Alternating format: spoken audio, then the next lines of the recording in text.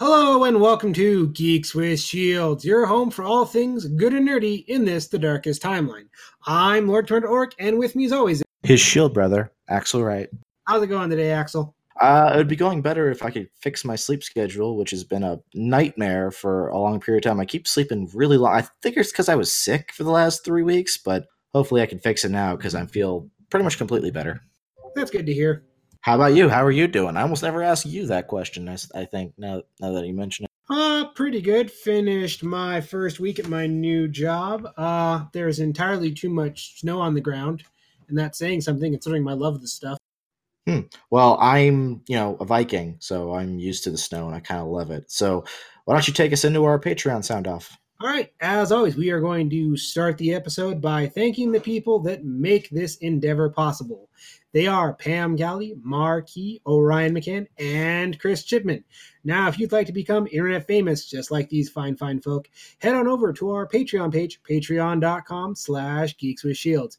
It only costs you 25 cents an episode, and you would not believe how much it helps us out. And for today's episode, we're joined by a longtime friend of the podcast, a dignitary from the sovereign nation of Pretoria, Snailboat Captain. Yes. Hey, welcome, gentlemen.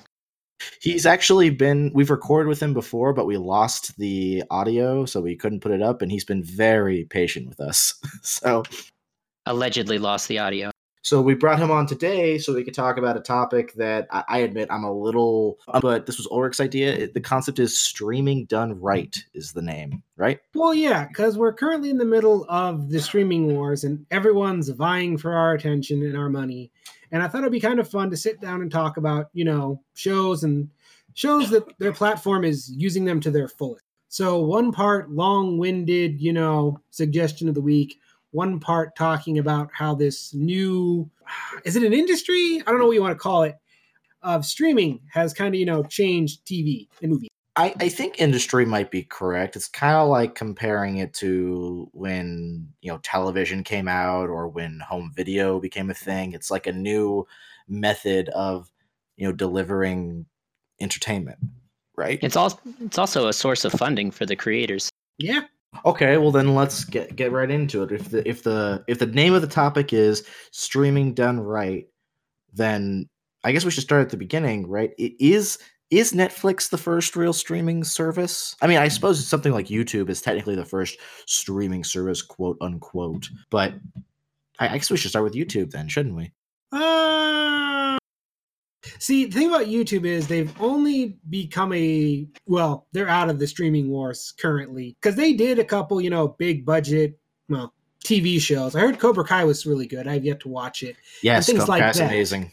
But they have since, bowed out of the streaming wars saying, yeah, we give up. Well, I think that my input for YouTube on streaming would be that YouTube gave birth to a bunch of new genres of different arts, I think, and those have been carried on into other streaming services. See, I'm trying to think, did Netflix or Hulu start the you can watch on your computer service first?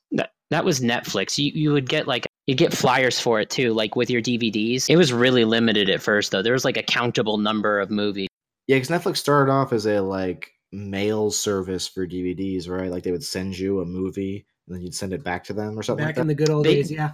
They still do that. Some of us still do. Oh, they do? Also, didn't Blockbuster stream before Hulu, technically? I don't know.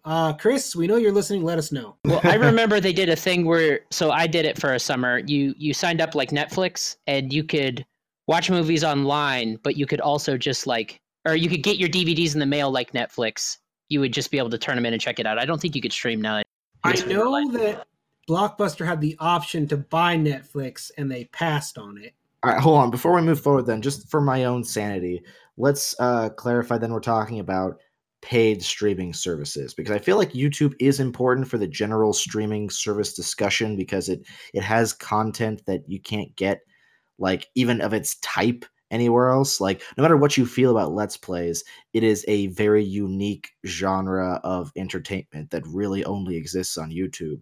But if we're talking about paid streaming services, it brings up a kind of different conversation because that's when you get into more the service itself trying to provide original content, and that's where we get our Netflixes, our Hulus, our things like that. Does that sound fair? That's I think what we're kind of going with because the idea when I came up with this was I kind of thought one of us was going to talk about BoJack Horseman and how, that's a uniquely Netflix idea. I mean, But I love surprisingly, no one chose BoJack. BoJack Horseman. That I show's love really BoJack. good. But when I thought about it, I was like, I don't think BoJack needed Netflix to be successful. I enjoyed binging it, but I feel like it could have held up on its own and, like, I don't know, Comedy Central, Adult Swim.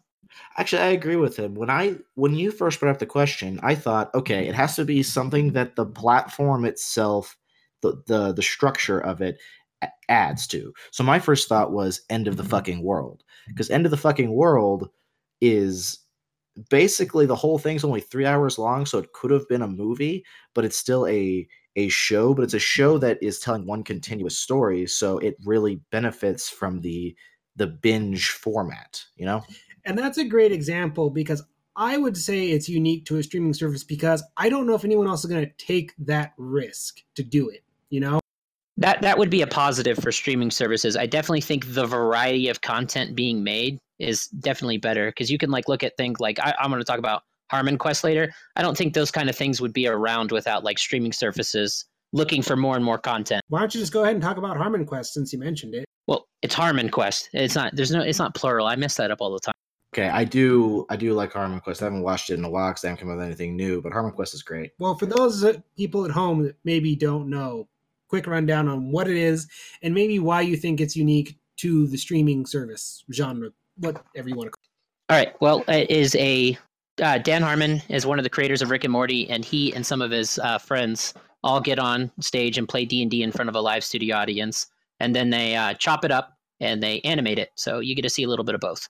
And where is this hosted? Verve. Let me think. Yes, it is on Verve. It started on CISO, which was another, like, trying to be a competitive streaming service, but that got absorbed. And it's on VRV now, which is like the streaming service I wanted to talk about today because I've recently started, paying for a VRV membership, and I'm not plugging it too hard, but you get a lot with it, and I use it mostly to watch anime. It's just very convenient for me. And they have a lot of other shows I like Harmon Quest, and there's even some other really strange, kind of off mainstream shows. Yeah, and I kind of will talk about that with a couple of my choices when you get to it, but I think that has, like, been the biggest boon from the streaming wars. Everyone's competing to get your money, so they're more experimental. They're trying different things. I think that the best example for Amazon is Mrs. Maisel. I don't know if that would exist on a traditional premium cable network. I love that show. I can't stress enough how much I like that show.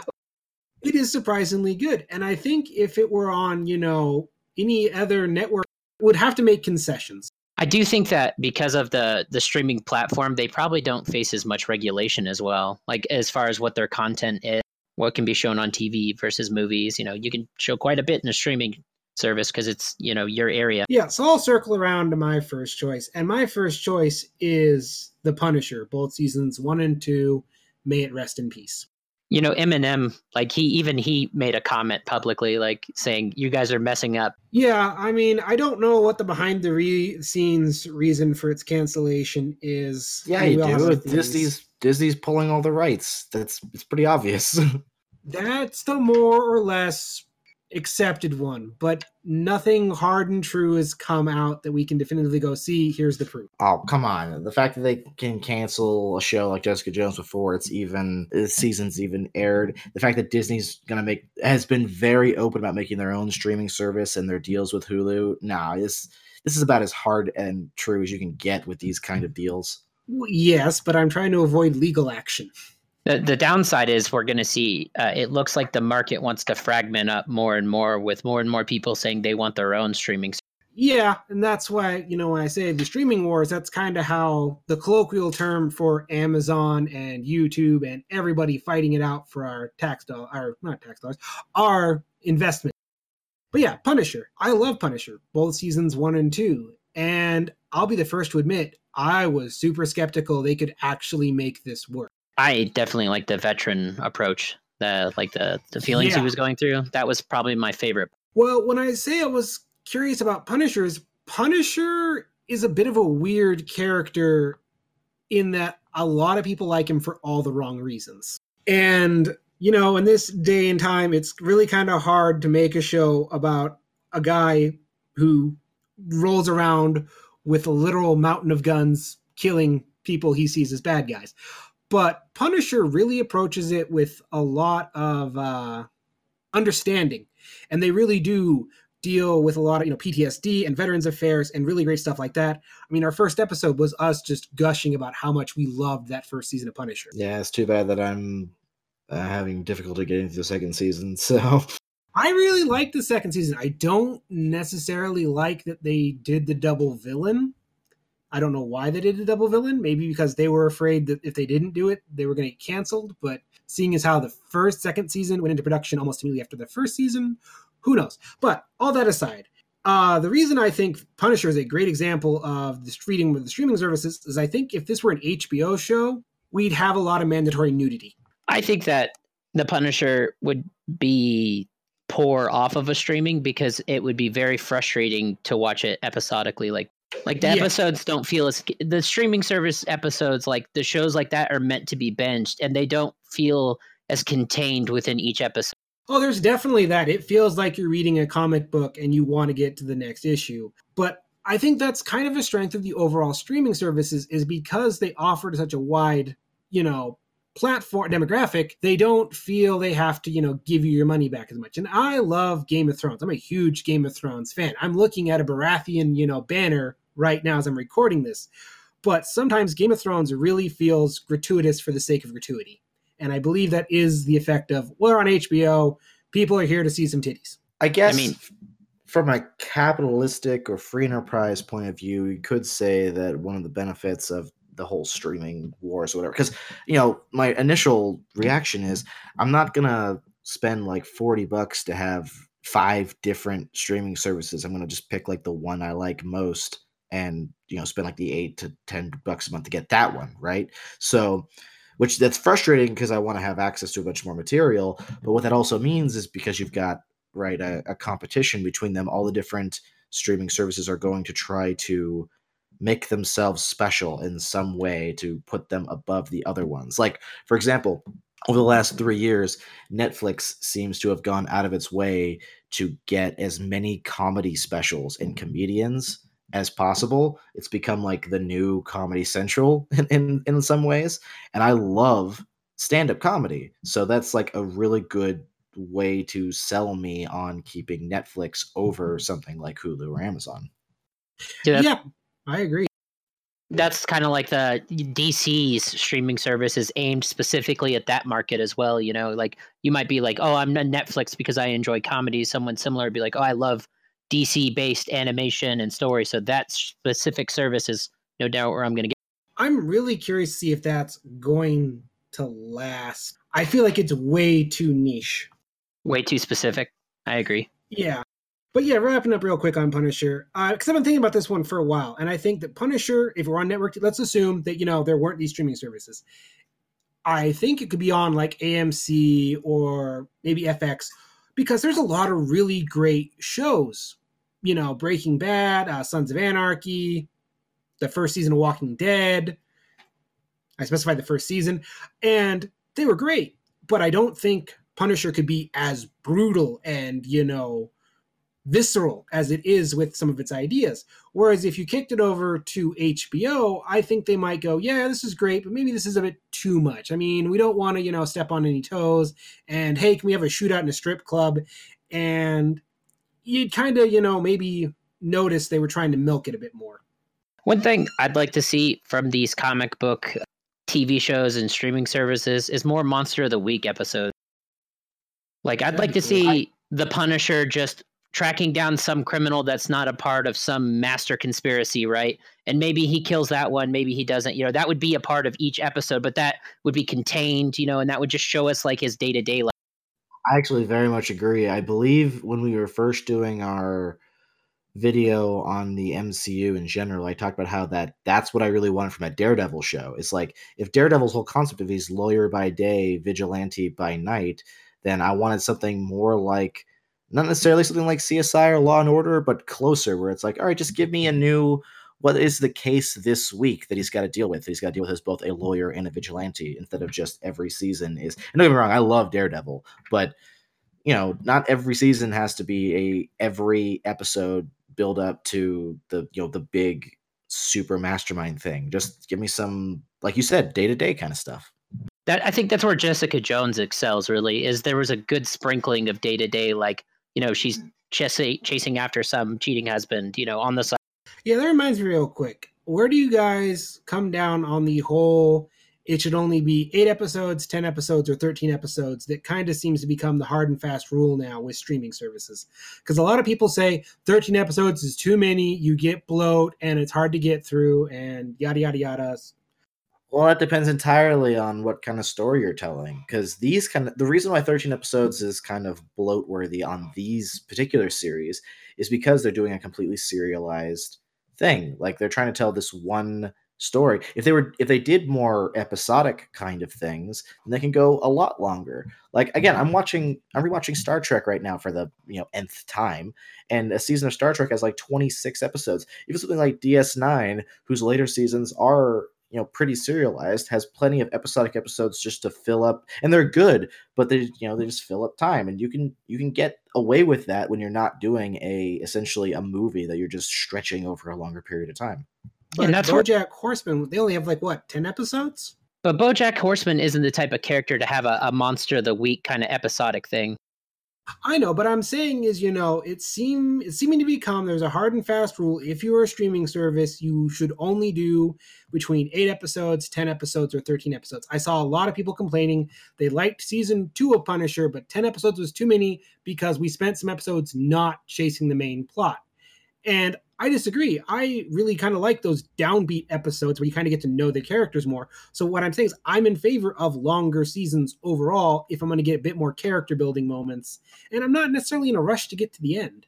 Again, I think that you can't really make that a rule one way or the other. It depends entirely on what story you're telling. Like with BoJack Horseman, for instance, yeah, every season is like 10 episodes long, but that is exactly the amount they need to tell their story. I mean, it's funny because they have almost like a well-known thing now with like how the penultimate episode is always the one that's the most like depressing. But point is that they use just the right number of episodes to tell their story. Something like End of the Fucking World, which is only like 8 episodes long, is pretty short, but it's short because that's the story it's got to tell. Any longer and it would have been, just filler for that story. You don't want that. But for something like a Marvel property, because these are based off comic book characters that used to have like a Monster of the Week thing, you could easily fill them up with, fluff kind of just fun episodes, and it would work for that material, Like if Spider-Man was going to become a streaming service show, I would definitely want to just see like Spider-Man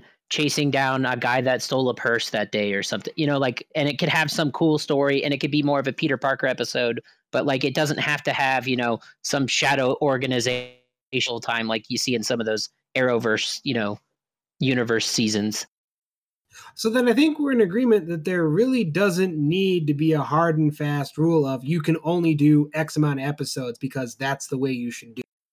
Yeah, I agree. It's what type of story you want to tell. If you want to tell something serial, I think shorter is better, though. Yeah, I don't know. Because I'm also a huge fan of One Day at a Time, which is a sitcom, and it only had like 13 episodes, which I thought was weird. Yeah, it just depends on your material. You have to understand how much time you need for your specific material. Well, more and more what I'm just starting to kind of see is people are thinking that there needs to be a hard and fast limit that they're sticking to, whereas some shows would benefit a full 20 season run. They're feeling, but we should only do 10 because that's the rule for streaming. And I think we've all kind of agreed that's dumb. Don't do it. Well, then, yeah, I will put my flag on there is not a hard and fast rule of any kind. It's understand how many episodes you need for your material and then do that. I'll jump on the other side, though. If this is supposed to be like a limitation, like something like a haiku, and they're going to say, oh, if you're going to tell this type of story, it needs to be that, and they can define it, then I would be on that team. I don't know. I think when it comes to good writing, go where the story takes you. Don't set yourself artificial limits. But we've talked a lot about our choices. Axel, what do you got for us? What I've been talking about mine. I've been talking about End of the Fucking World. So, do we know if that's getting a second season or not? If it is, it shouldn't. It's a contained story. It should not have anymore. Didn't the world end at the end? Basically. I mean, by definition of that show. I don't know. Because, see, here's the thing. I really loved that show. But I think there's potential for a second season because they didn't, limited run. And I know it's based on a comic. So maybe there's more to be told in the comic, and we're kind of interesting. But real quick, I mean, since I'm gonna let you talk about why do you think that is a show that works so well on streaming? Why couldn't it work on HBO, AMC, FX, USA, what have you? Because it's a movie essentially, and it's one of those things where like having a really Why not a miniseries? I mean, I hate to cut you off, but the argument would be just make it a miniseries. Which what happened to miniseries? No, it wouldn't work as a miniseries for the very simple reason of this is the kind of story that is gutted by having to wait in between the episodes. This is a thing you want to sit down and watch in one sitting. It is made for binging. I mean, you could make the argument that it shouldn't have been a series, it should just straight up be a movie, and I can understand that argument, but by breaking it up into the subsections, each section has kind of its own little themes going on, but still the importance of the entire thing being seen in one sitting cannot be overstated, I think. So it wouldn't work on non-streaming conventional television in whatever form you desire it. I would also argue it doesn't work as a movie and it works so much better as a show is because you get more time to know the characters. So when you do get to the end, it really is that gut punch. Except that if you actually break down the amount of time that it takes up, it's only like 2 hours long. It would not be any shorter in a movie form. Yeah, I'd agree, but it's the perception of the passage of time. It feels like longer, I think. All right, well, that's like an interesting point that I don't quite understand why breaking it up makes it feel longer, even if it isn't longer. I think that breaking it up makes the passage of time feel like it's occurring, though, right? Yeah, because this is something that got brought up that I hadn't realized. Why is it when you're flipping through, Netflix, Hulu, whatever, and you see a movie and you're like, I don't know, I don't want to watch that. That feels like an investment, but you'll sit down and watch 20 episodes of The Office, no problem. Probably because watching a show, you feel like you have the opportunity to break away at any point without damaging the experience as much as with a movie. And I just kind of think it kind of goes back. You perceive the passage of time differently. You're not thinking, I'm going to sit here and watch this for 3 hours. You're just thinking, I'm just going to watch this 30-minute segment. Anyway, I suppose. I don't know. That's a whole fun thing. My other one that I kind of want to talk about that is a great example is The Umbrella Academy. I really dug this show. I was just thinking about watching that myself. The elevator pitch is the X-Men, but weird and dark. Weirder and darker than X-Men. Well, X-Men's a weird one. I mean, on its own. I don't want to go into that whole thing.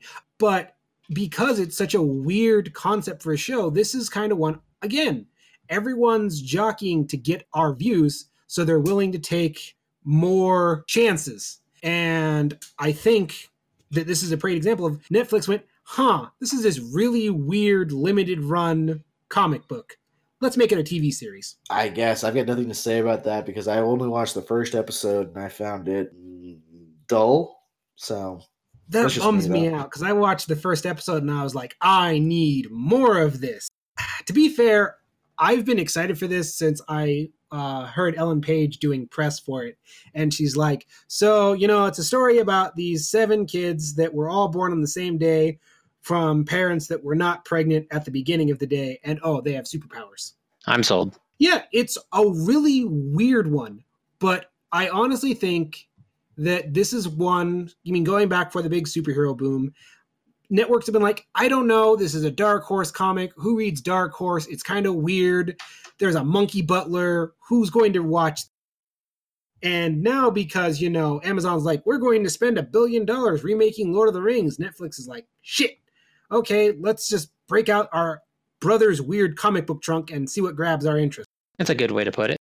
Well, both End of the Fucking World and Umbrella Academy are based on, comics that are kind of out there and weird. And does anyone remember Ghost World? Ghost World? My point exactly. Yeah, I don't remember that. Yep. I do like the one thing. I guess my next talking point would be for Netflix is they let the Black Mirror people do whatever they want. I think that's great. Like that whole choose your own adventure movie. I mean, I didn't think it was the best thing, but I'm glad that it was done. I think that there's a future for that. It was fun. Bandersnatch was cool. I liked it a lot. Black Mirror is another great example. It's like Twilight Zone, but more. But Black Mirror is an example of, because it existed on conventional television before getting bought up by Netflix. So it's like... It did? Yes, it was BBC, right? Yeah, I believe so. Well, the Brits are always doing crazy shit. My point is the point of this discussion is if it's streaming done right, it's how does the medium of streaming benefit the material? And Black Mirror isn't a great example in this particular conversation because it exists. Bandersnatch is because by being I was part going to of say those. Bandersnatch. Yeah, Bandersnatch is because of the whole interactive aspect of it that wouldn't be possible at all on conventional television. So, but regular right. Black Mirror isn't. Actually, Black Mirror is, and this is the argument. It may not be for the creative reasons or its show format, but it benefits because of the source of funding that streaming provides, like directly to them, probably gives them the freedom to do those things. And more I can buy eyes. that. And I'll kind of argue the same about BoJack Horseman, because I've debated about BoJack Horseman, and we've kind of talked about this could easily show up on a Comedy Central or, Adult Swim, but I don't know if it would have the same reach, because I never watched BoJack Horseman for the longest time because I just thought it was random weirdness that, I would find on the Adult Swim blog. But I think it kind of got a reputation as really incredibly dark, so I was willing to give it a chance. And I'm not sure if that were on Adult Swim or Comedy Central, I would watch it. I'd also argue the biggest advantage all these, that streaming services provide is an audience. I think that BoJack would lose a lot of its punch if there was like Comedy Central commercials in between it, though. So I don't know if it'd work on that network. But you get what I mean about an audience, because if you're flipping through channels and you see BoJack Horseman, you're not necessarily going to stop. But if you're flipping through your Netflix queue, going, God, I want to watch something. What's this BoJack Horseman? That's weird. I'll give it a try. Okay, admittedly, and this is just personal anecdote, so I can't speak for anyone else, but if I'm flipping through channels, I haven't had conventional television in years, but if I'm flipping through channels, I would stop on something basically that I'd already seen. Like a movie. Like a movie I already knew, or reruns of Ed, Edd n Eddy, or, Grounded for Life. If there was something new on television that I wanted to see, then I would have already known about it and be sitting down prepared to watch it beforehand. Like when I used to watch Toonami on Fridays and like the new Samurai Jack came out or something. Like I was prepared for that. So the flipping through argument is kind of odd because that really only worked in my experience for things that I'd already seen. Well, then that might kind of prove my point, is because when you're watching traditional television, you're going to watch what you've already seen. But with streaming services, you're looking for something new, something you haven't seen before. At least that's my experience. Actually, I do think there is some truth there because if I was sitting down scrolling through streaming services, now, there are plenty of times where I'll just pick something like Star Trek, and hence what's going on now for me. But there are also plenty of times where sex education, that looks neat. Let's put in the first first episode. Oh, that was neat. Let's keep watching it. So not the kind of thing that would happen on conventional television usually. No. And again, I think the other thing we're seeing with streaming services is the revival of shows that were otherwise canceled on traditional TV, such as Lucifer and Brooklyn Nine-Nine. True. So we could say that streaming done right is certainly when saving shows that were canceled for regular television bureaucracy bullshit, something like that. I don't know how to phrase that properly. They're not constrained to, are you advertising to the correct demographic? Are you going to offend, the Dove company? Are you going to offend Budweiser with your jokes? You have more freedom. People have already paid us the money. All we need you to do is get us to watch. Young Justice is a great example of that because I got canceled for literally like the dumbest set of reasons I've ever heard, which basically came down to too many girls are watching this. But then fans were like, that's dumb. We want more of this. And so now they brought it back on the DC streaming service. Originally it was going to be on Netflix, but then the DC streaming service happened. So, but point is, there's still more Young Justice being made, which is pretty cool. I like to think back of all the random Fox TV shows that I fell in love with that got canceled, and I wonder how many of them would have made it like in this market now, like on a streaming service. I want someone to pick up Son of Zorn. I want Jericho. I know that isn't a Fox one, but I would love to see more Jericho. I would love to think Titus, especially because Titus was canceled largely because Christopher Titus himself insulted the network head at the time. So if the fans resurrected it on Netflix or something, that would have been cool. I think that right there is proved. The heads of Amazon, Netflix, Hulu, they don't really care as long as A, you're not super controversial, and B, people are watching your show. As long as people are subscribing to them, they don't really care. Well, also, a fun thing about that particular story is that according to Titus in his special Neverlution, that they didn't cancel his show outright after he basically told the network head that they were stupid. They moved his show to essentially a kill zone, like a time slot that just no one was going to pay attention to. And that's the kind of thing that a network head at a streaming service can't do to you. The worst they could do is maybe try to bury your show under other kinds of shows in a similar category. But generally speaking, if you've already got a fan base, like they could just hit the search button. They don't have to worry about what time slot your show is at, And no doubt they could affect advertising, though. Like Netflix does get the best real estate on their own website. Yeah, and can we talk about kind of the problem that's coming up with Netflix in there is too much content and I am missing some of their original programs and then it gets canceled. Like, I didn't even know you had that. An example? What was the best example I can think of is, like I said before, I'm a huge fan of One Day at a Time. If you haven't watched it, go and watch it. It's in danger of being canceled right now because the network loves it or Netflix loves it. People love it, but they're not getting enough views. And it's because there's like 30 some other original movies that have come out. Like, have either of you guys watched The Kingdom yet? Negative. No. Have you heard of The Kingdom? No. Negative. Basically, we're going to ancient, I believe, Korea, and there is a mysterious zombie disease, and it's up to the emperor to stop it, and there's all sorts of kung fu and cool shit, but you haven't heard about that. Does that interest you at all? I mean, most of my like random watching I do with anime. Like my wife is the big Netflix one, so I have to ask her if she'd be in. Well, okay, people at home. Kung fu and zombies set in ancient Korea. I mean, I'm tired of the zombie genre as a whole, but one, that's a setting I'm not familiar with. Two, Kung Fu is awesome. And three, it's a new take on the genre. But people aren't hearing about it because there's 30 some other original programs from Netflix, 3 new stand-ups, and a god-awful amount of K-dramas. Do the zombies do the Kung Fu? No, I think it's mostly the characters. Again, I haven't had a chance to watch it because I'm trying to, get through the backlog of other stuff Netflix has put out because I'm perpetually afraid if I don't watch this, Netflix won't give me more. Well, speaking of anime, since you brought that up, Snail, do you think? Okay, I'm going to put I always put these flags down. Apparently, so generally speaking, I prefer dub to sub because. Having something be in English means I can better pick up on inflections, nuances of language, things like that. So if a dub is at least as good as the sub, I will prefer watching it in English. There are plenty of examples where I'll still watch something in Japanese because the English is terrible. But all that being said, so this new concept of simul dub, where the dub's coming out at like the same time as the sub, is brilliant. I love it. I love it for shows like My Hero Academia, for instance. It's wonderful, right?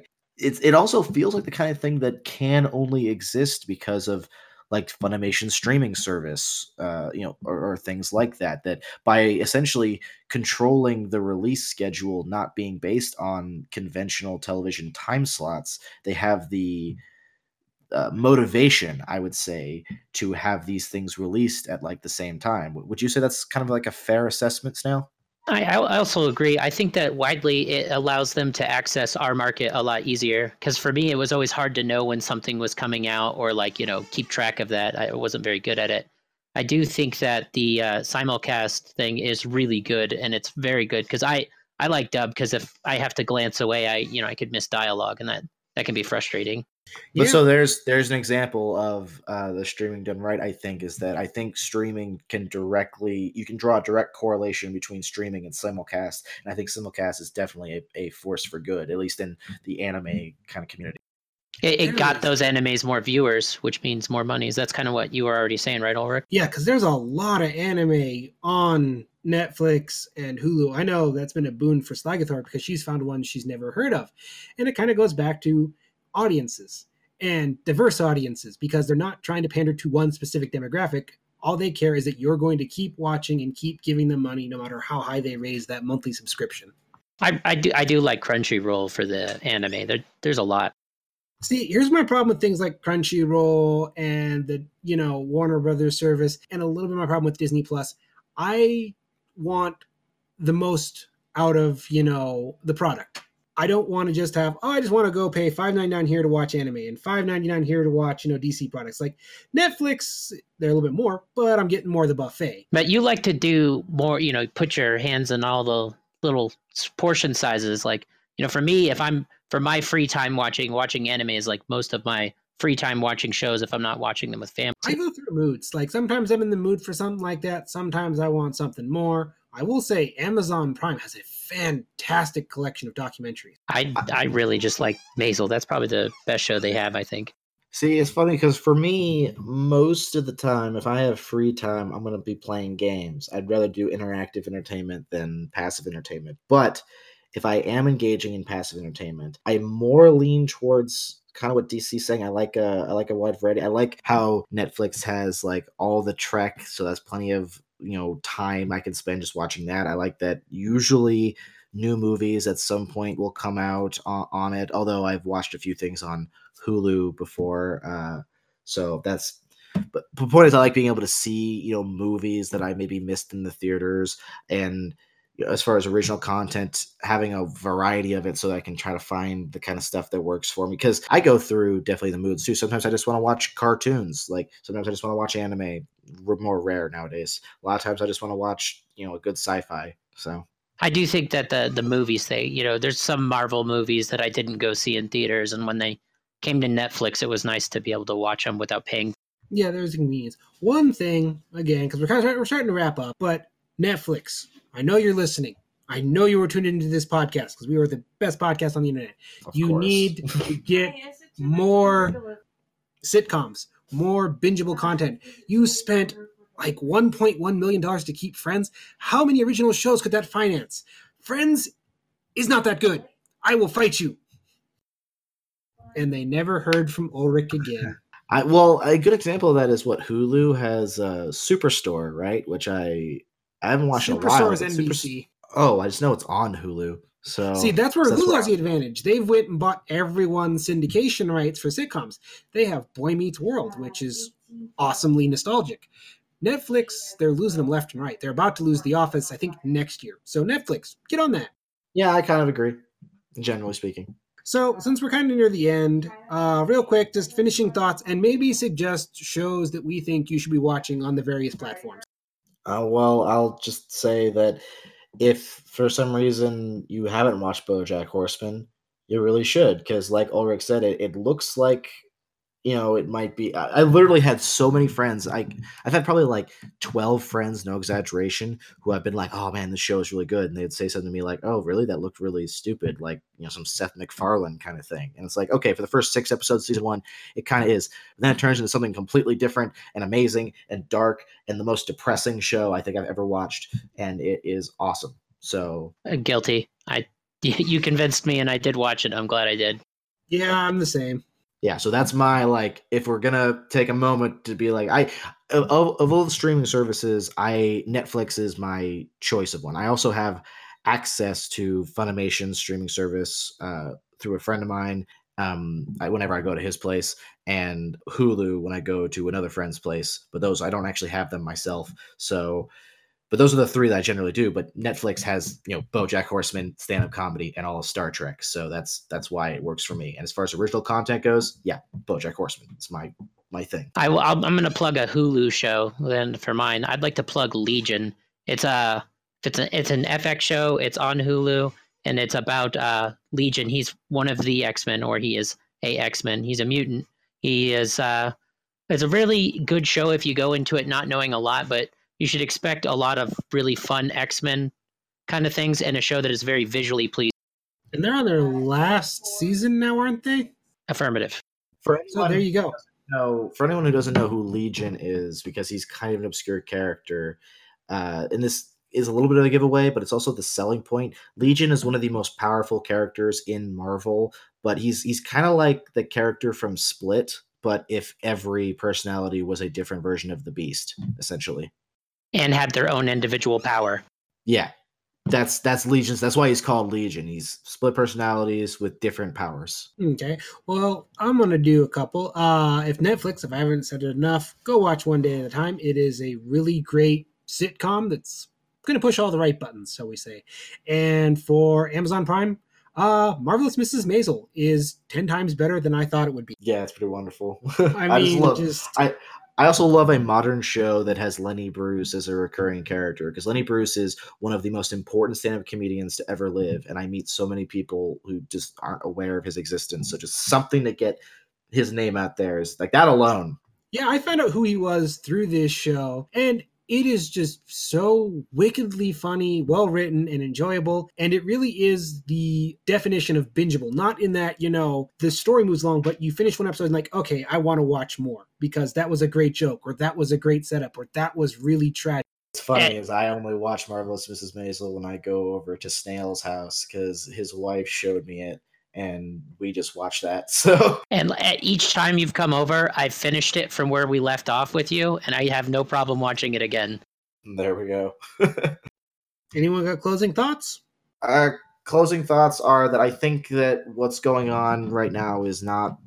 We live. The internet created this really fractured kind of society online where, the idea originally was supposed to bring everyone together, but what it actually did is let niche communities find the people that match their niche and like thrive. So while I want to say that the whole breaking the streaming into so many services isn't sustainable, the truth is it probably is actually, because basically since everything, like we see everything else online, all the people that are going to be into, say, the DC stuff are going to get that service. And since it's over this wide period of time, they don't have to worry about ratings necessarily. They're going to have enough subscribers to sustain the kind of material they put out for that niche audience. And that's probably going to be true for all the other various, streaming services as well. So I think it's unfortunate that I'm just not going to have access to everything on my own.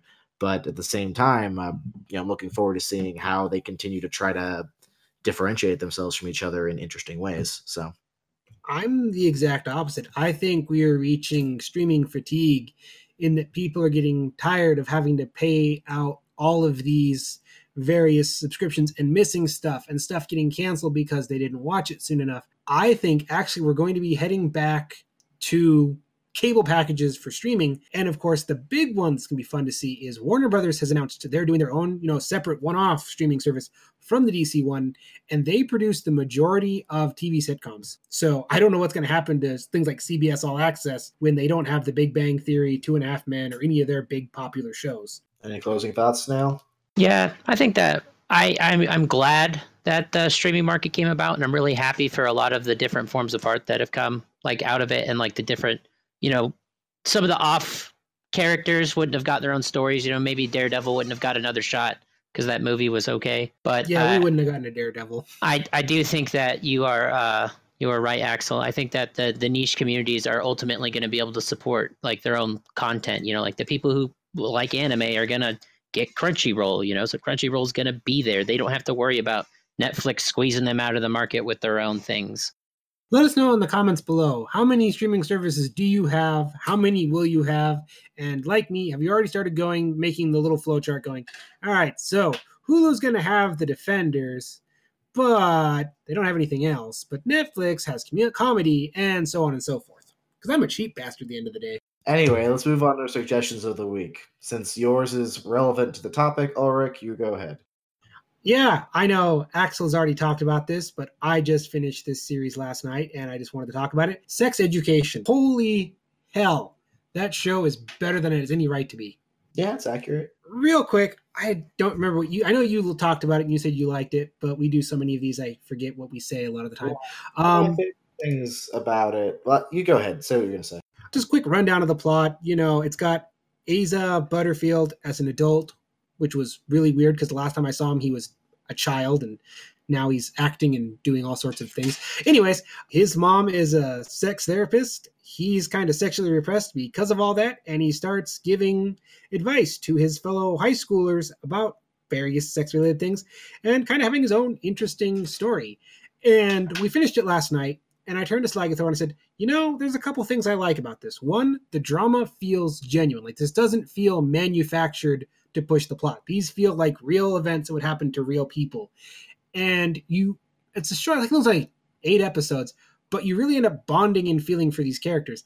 And it even has a love triangle. And if you've been following this show long enough, you know how I feel about love triangles. And this one, I'm like, no, this one, again, feels semi-genuine. It doesn't feel like it's being constructed for the point of the show. It feels more like, yeah, this is something that could happen. I also like that one of my favorite things about sex education is that the last episode has a thing happen that I predicted back in episode 1 and knew it was coming the whole way through. And the fact that I had predicted it and knew it was coming did not at all take away from watching it happen. The drama between the characters involved in the thing and like watching especially the one character work through their emotions to get to the point that they had to get to was still engaging, even though I predicted it so far back. And that's, I think, a sign of good television, when you can know everything that's going to happen and still be engaged with what you're seeing, right? Yeah, I had the exact same reaction. Like, I suspected that's where they were going, but when it happened, I'm like, oh, that's nice, because I really like both these characters and I really feel for both these characters. This is great television. If you aren't watching this already, what are you doing? Go watch it. It's okay. Pause this stream. Go watch Sex Education. I think that is the most resounding recommendation I've ever given.